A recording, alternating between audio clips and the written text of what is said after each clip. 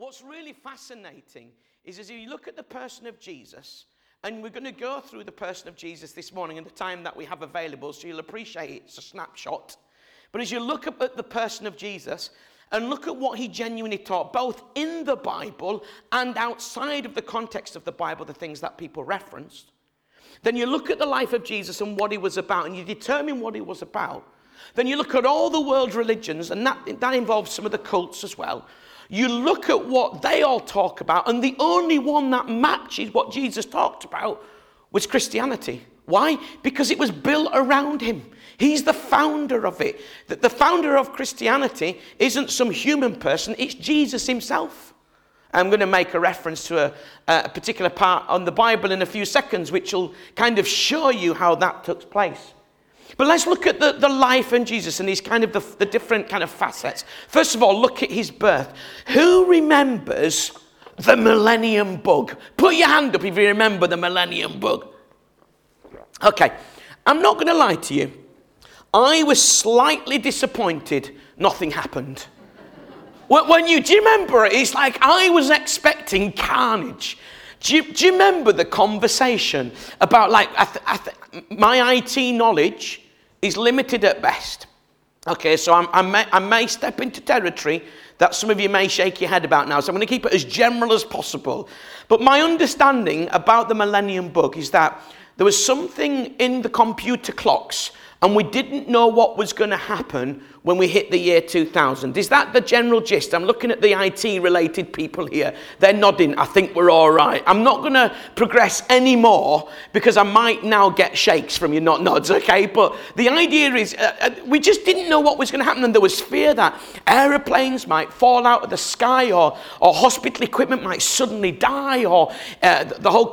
Was the internet around then? Well, it would have been in a basic form. And there was a genuine fear. A genuine fear. And but actually nothing happened. And I'm sure many of the computer people who make these machines were rubbing their hands in anticipation that people might have to buy new computers and were maybe slightly disappointed. I don't know.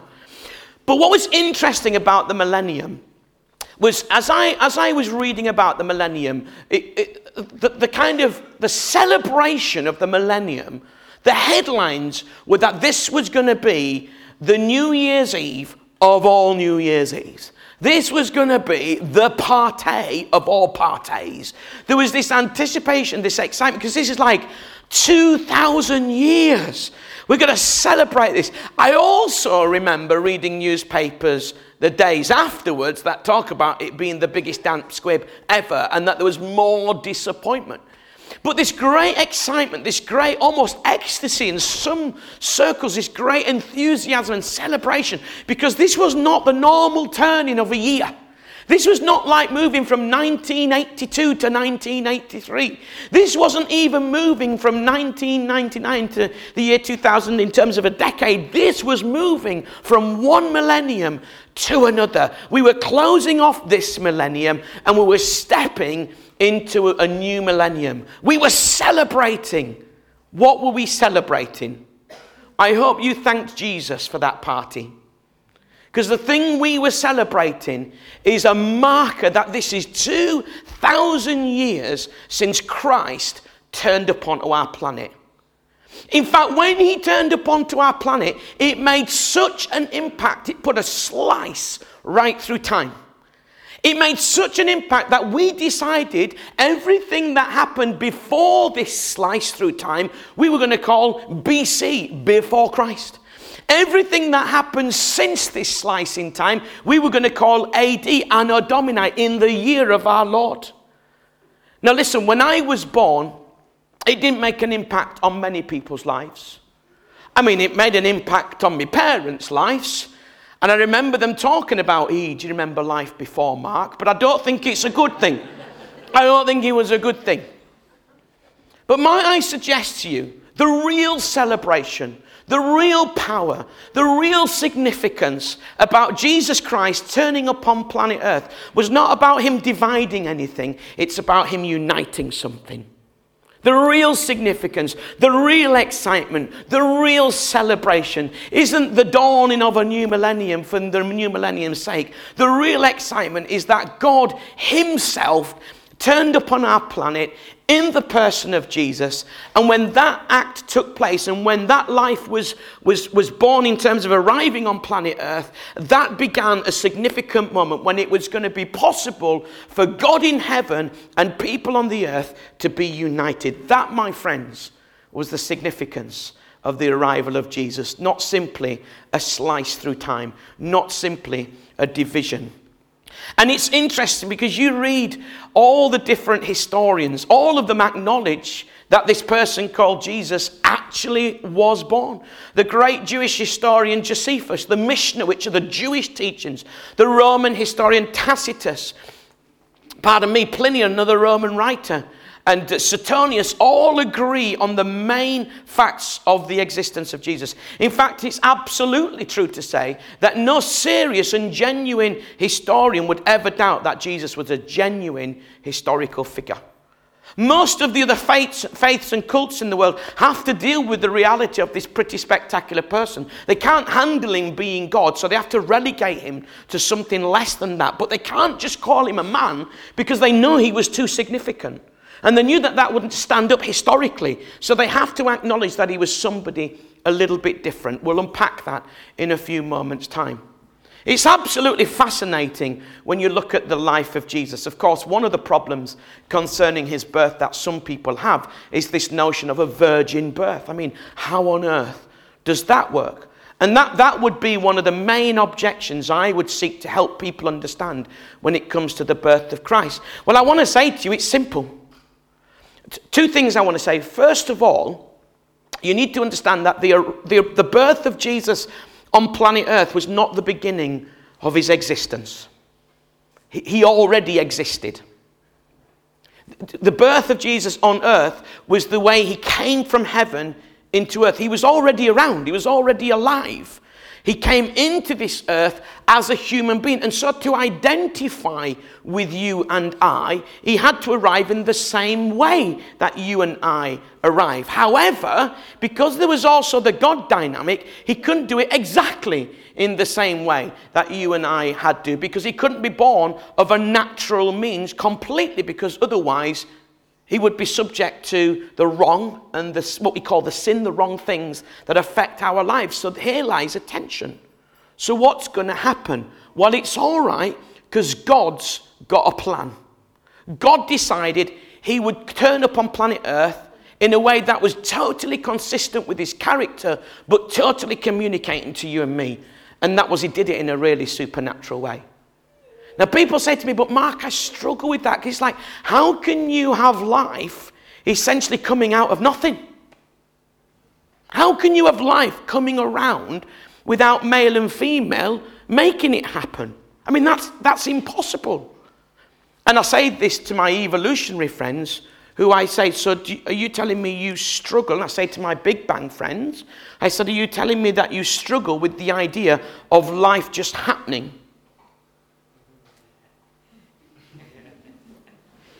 And yet that shouldn't be a struggle, because that's exactly what you believe. In fact, if you believe in Big Bang and evolution, you actually believe in a bigger miracle than the virgin birth. You do know that, don't you?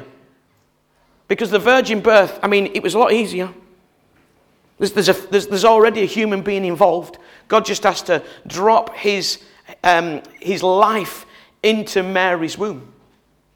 So he's working with. So actually, I mean, what you need to understand, miracles are miracles to God. I'm kind of, playing around a little bit.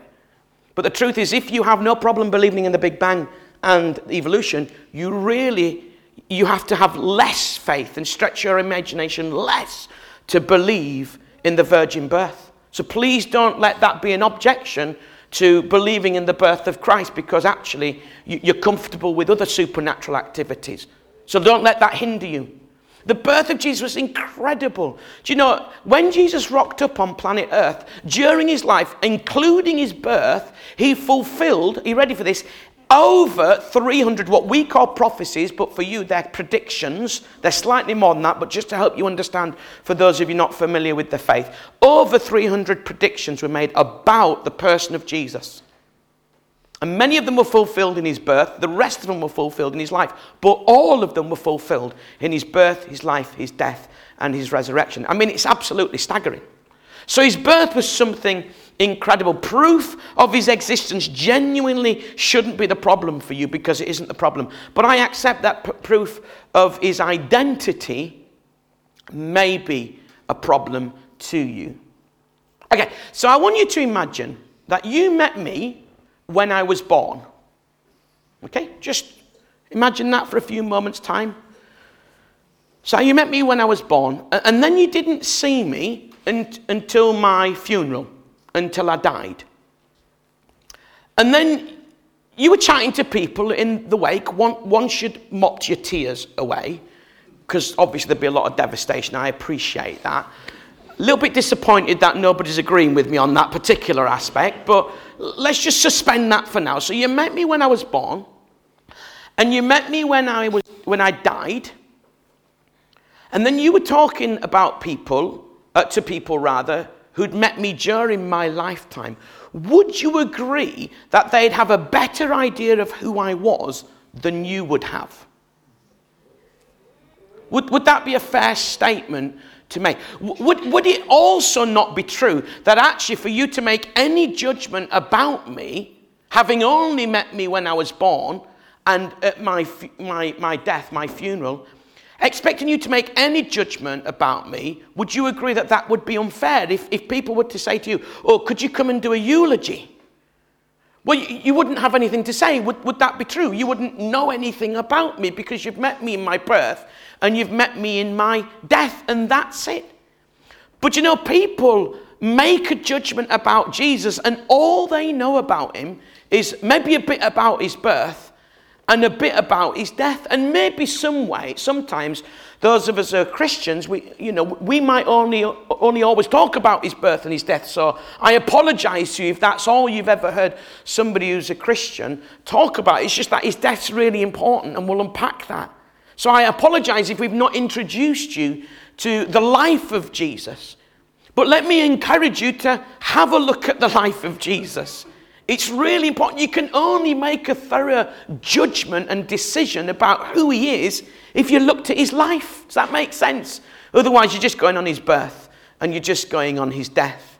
It's interesting, various people have had their opinions about Jesus, having never really met him. Madonna said, when I was growing up, I was religious in a passionate way. Jesus Christ was like a movie star, my favorite idol of all.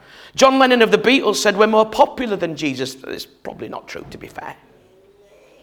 But actually, the interesting thing is, Jesus really considers it of absolute importance as to who you think he is. You see, you may have heard lots of people claiming different things about Jesus, but who do you say he is? And what platform, what authority, what information, what right, arguably, have you got to say who he is if you've not looked at his life? And Jesus was actually really fascinated. For those of you who are familiar with the Bible, if you want to just pick up these few sentences, please do so. It's Mark 8:27 to 33. I'm just going to read it out really because it's a fairly short section. Jesus and his disciples went on to the villages around Caesarea Philippi.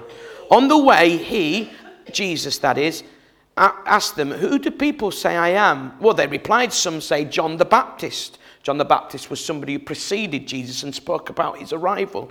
Others say Elijah. Elijah's one of the Old Testament characters, or one of the other prophets, again, in the Old Testament. And then Jesus said, but what about you?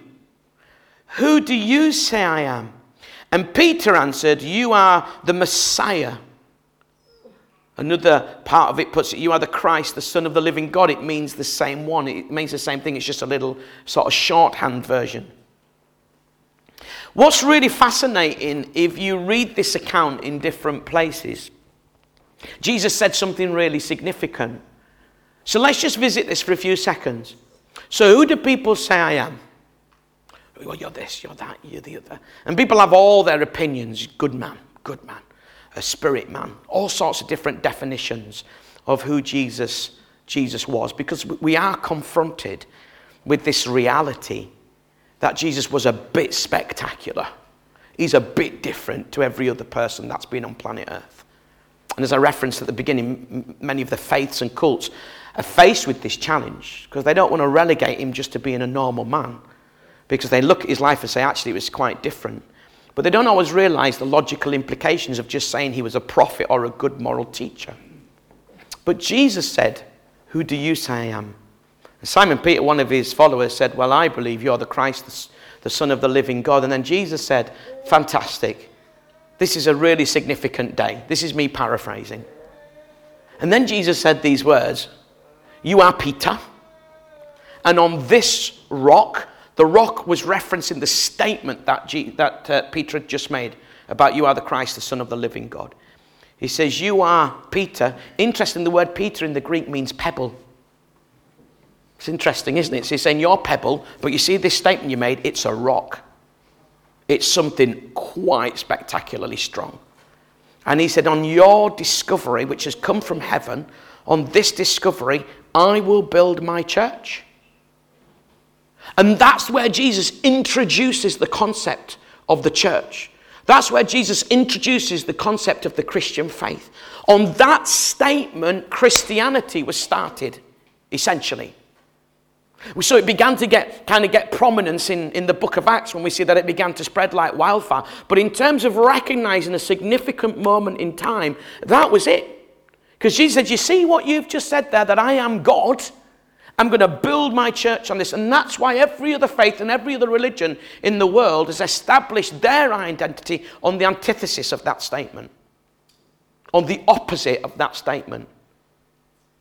But the church, the Christian church, started and it rests on the fact that he is the Christ, the Son of the living God. And then when you look at the Christian framework, it all makes sense because it all teaches about that. It all rests on that truth and on that reality. It's really interesting. I love C.S. Lewis. I don't know if we've got any C.S. Lewis fans out there.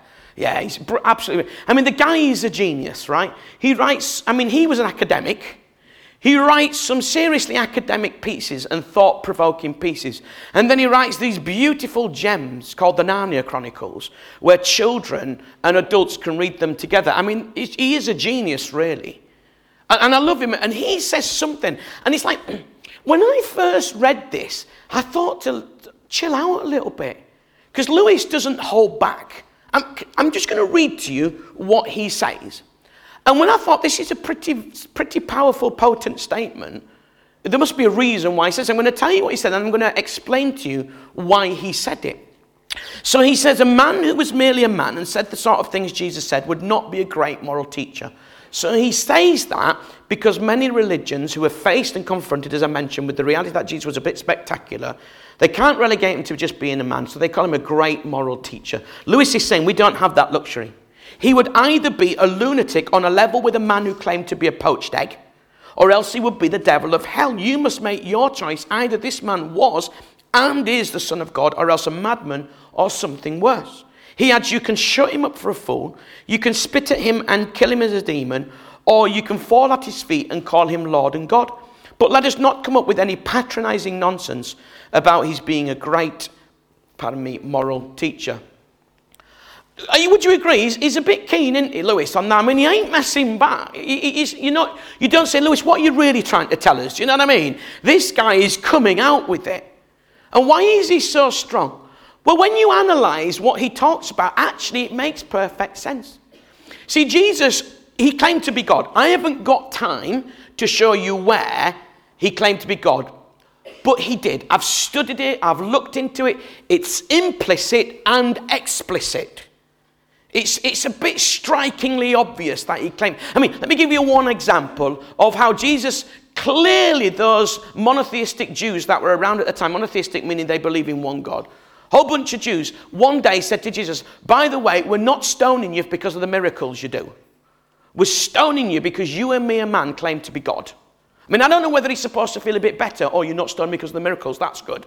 No, look, we know that you claim to be God, and that's why we're stoning you.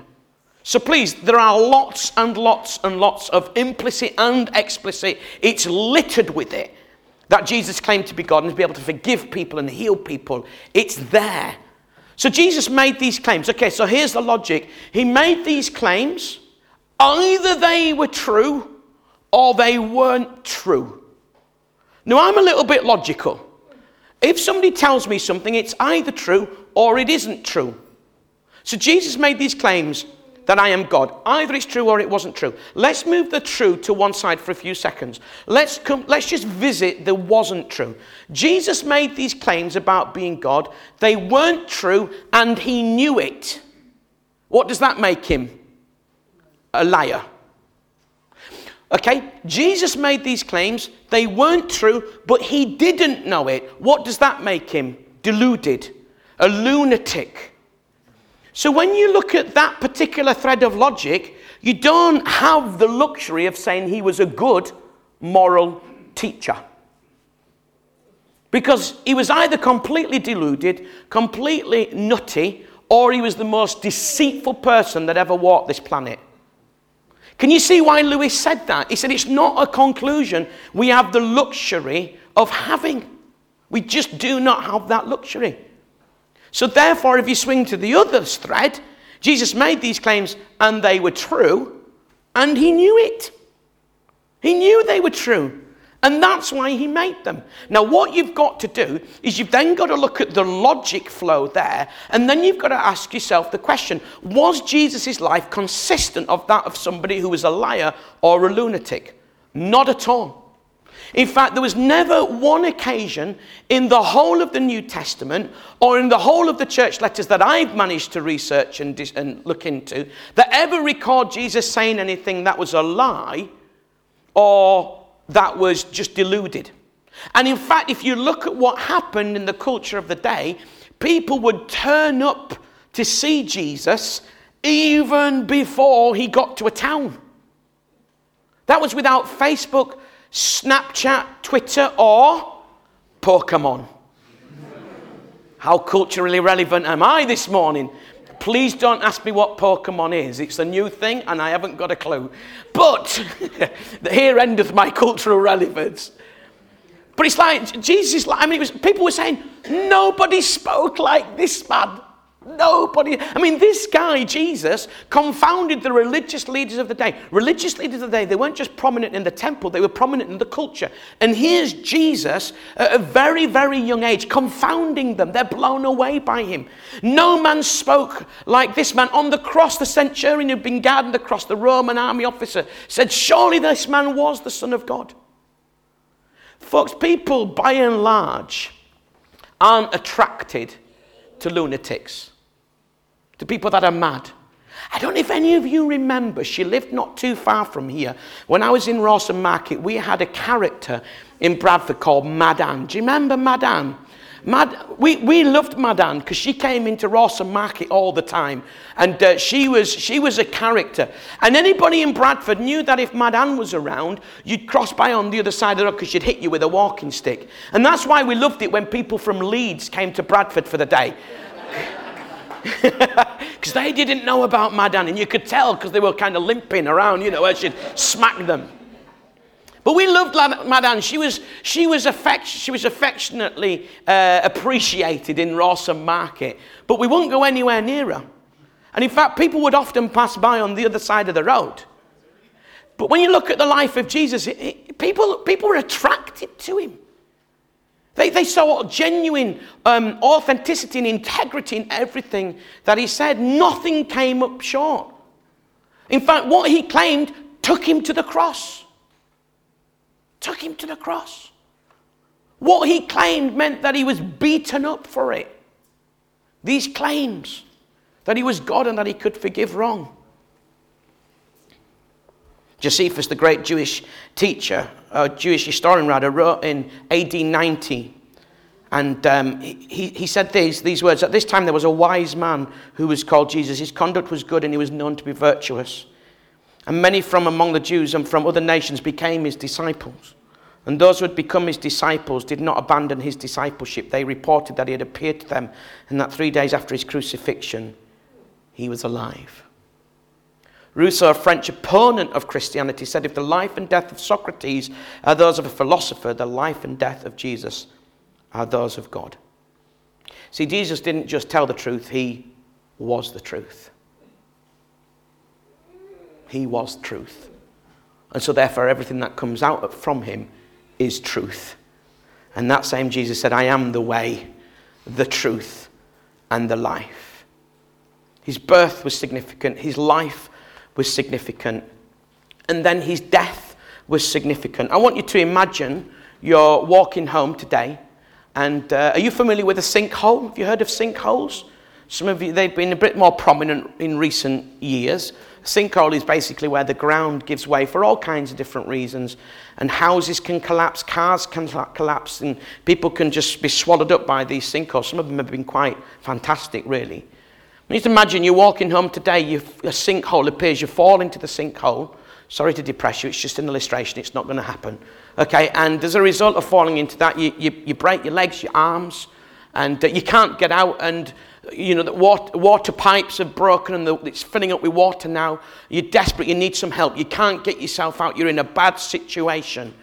Okay, somebody walks along the top, hears you crying for help, and says, are you all right? And you go, no, I need help. Probably don't do that because your arms are broken, but you know what I mean. And they say, okay, I've got this covered. I've got this covered. What you need to do is do this, do that, observe this, pull yourself up there, put effort in here, and get yourself out. Great, see you later.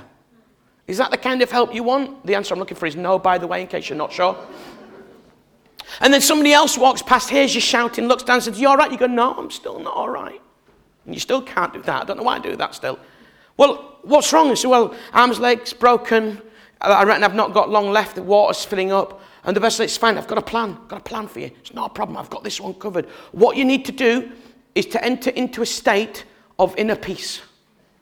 Yeah, you need to become at one with yourself. It's like connect with what's inside. Empty out of you all the worries and fears about the flooding, about the things, and the sinkhole, and forget about the pain. Just empty all thoughts of that. Get it all out there. Enter into a state of inner peace. Rock and roll. Off they go. Is that the sort of help you want? Again, the answer is no. Some of you weren't sure. Okay, so I come along because I am the Saviour. I come along. I say, I hear you shouting. Go, you all right? You say no. I said, I know. I'm going to sort it. I have a plan. I pick up a piece of conveniently located rope. I wrap it around my waist. I fasten it to a tree. I come down. I pick you up. I put you on my shoulder. I secure you. I lift you out. I get you to safety. I get you made whole. And I show you how not to fall down potholes again and sinkholes again. Is that the type of help you want? Of course it is. So I've done a bit of research. And I've done a bit of study. And you can gather all the religions of the world, which are man-made. And you can gather all the cults of the world, which are man-made. And to a degree, you can gather all the philosophies of the world as well, which are man-made. And they fall into two categories. One category tells you it's all about you doing everything you can to get out of the situation, but you're not definitely going to get out. And then the other group of philosophies, world religions, etc., they tell you actually what you need to do is just forget about what's happening around you and escape from it because it's not actually that real. But you and I both know it is. The Bible tells me that humanity is in a sinkhole. It's got itself in a bit of a mess. It's in a hole, and the only outcome is death. But there is a plan. And it's not to do this and do that in the hope that you might get out, because lots of religions say if you do all this, still doesn't guarantee you're going to get to heaven or its version of it. And so it's a vain hope and vain activity. He doesn't say just enter into a state of inner peace and forget it all. No, what God said, and this is where Jesus' death is significant, Jesus' death was God's rescue plan. That's what God did. He came down into this sinkhole. He came down into this mess. He didn't remain distant. He got close, up front, personal, God involved, and he picks you up and he gets you out of the mess and he gets you restored, he gets you healed, and he shows you how to avoid getting in the mess again. When Jesus Christ died on the cross, his death was so significant because it was removing the thing that stops you and I having a relationship and a friendship with God. His punishment, his death, was taking our punishment onto himself. He took our death. So physically we die, but spiritually you say yes to Jesus, you come alive and you really, really begin to live. And it gets you out of this mess. Of course, we're still stuck in this earth and we're still surrounded by all the kind of the baggage and the mess that's around there. But the punishment, the results of our wrong, we're lifted out of those and connected with God. Socrates said this: if a perfect man came to this world, everyone would gang upon him and kill him. He said that 400 years before Jesus came onto planet Earth. How true was that? The Bible says, he who knew no sin. In other words, he who knew no wrong. In other words, he who was perfect took on our wrong. You read the Bible, it's exactly what happened. They ganged up on him and killed him. Jesus' death was so significant. Well, if I left it there, the story doesn't end there. I've just introduced you to his birth, his life, and his death. But you see, there's another exciting bit: his resurrection. Now, I have to be honest, that's another 45-minute presentation. You'll be pleased to know we're not going to do that this morning. But I need to just help you understand in the next 4 or 5 minutes how the resurrection was significant.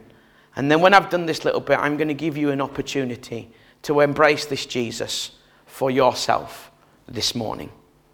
The best way to explain it is this. There was a man named Frank Morrison. Frank Morrison was a leading lawyer in America. He was known for his meticulous approach. To be honest with you, he was a little bit fed up of all these Christians going on about this resurrection thing. And so he thought to himself, I'm going to look at all the evidence. I'm going to pull all this evidence together, and I'm going to show in a book, once and for all, what the evidence points to, and finally shut these Christians up from going on about the resurrection. So, Frank Morrison did just that.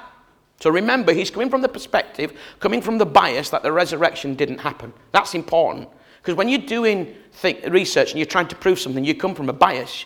The bias is you believe that it happened or it didn't happen. So you gather the evidence to support that and then prove your conclusion. So he's gathering the evidence to support what his particular bias, his particular thought is.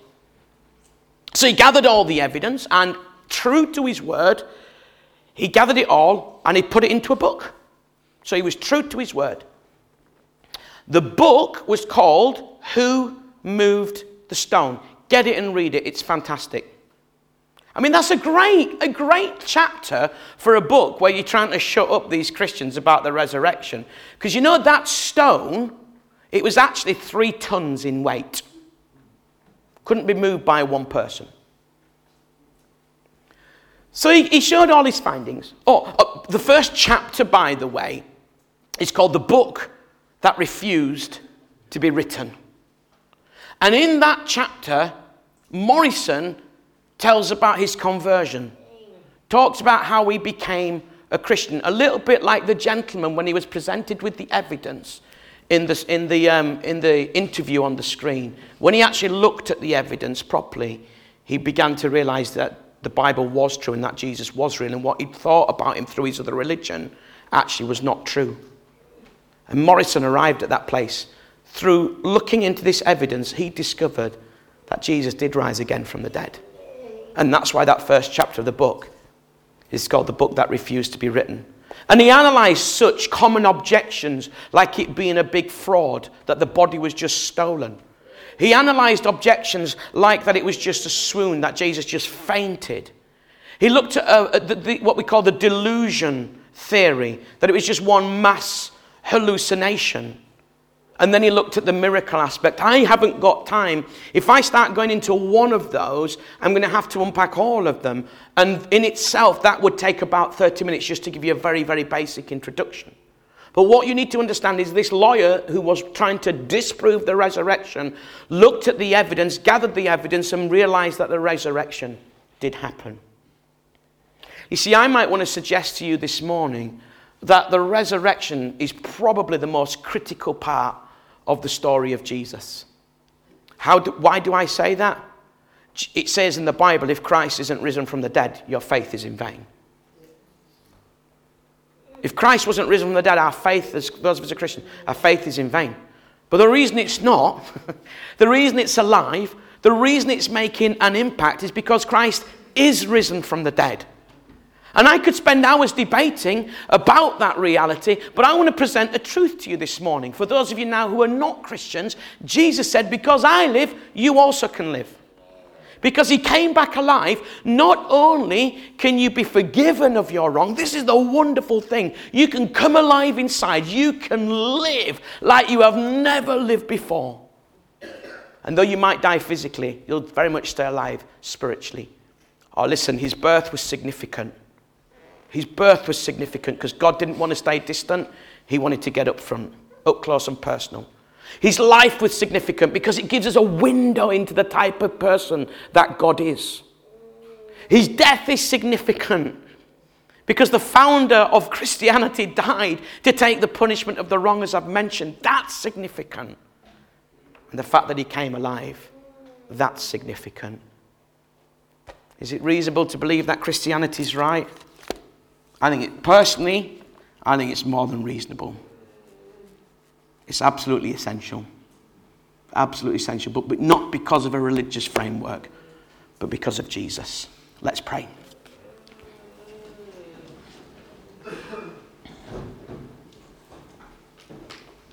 Time's just slipping away, but I'm not going to rush these few moments just now.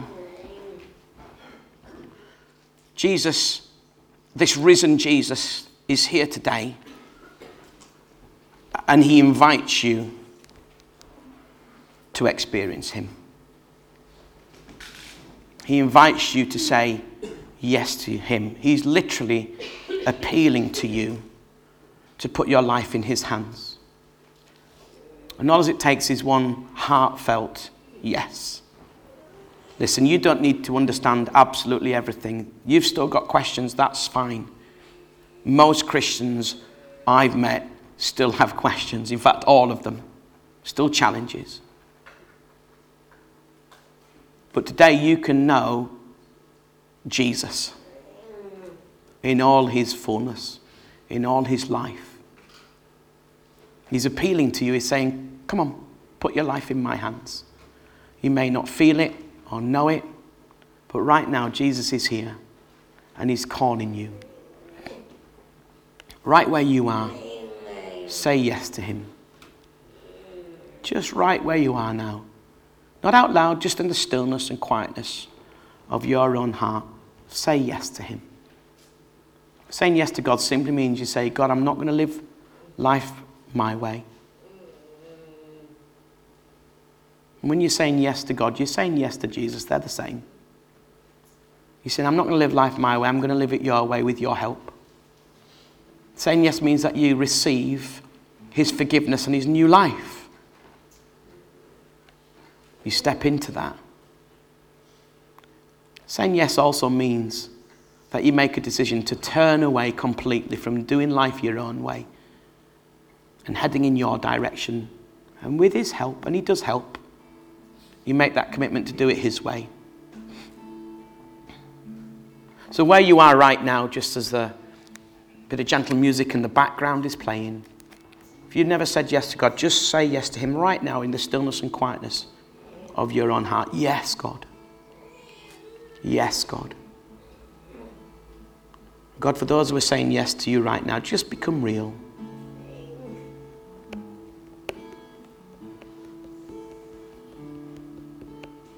Yes, God. Yes, God. If you're here today, you might be saying, Mark, I'm not quite at that place yet. where I can fully say yes to God.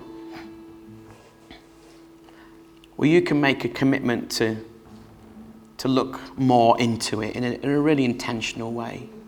It's what I call a little yes. Or you can make a commitment to remain open-minded, and that's really, really valuable and good. It's what I call a healthy maybe.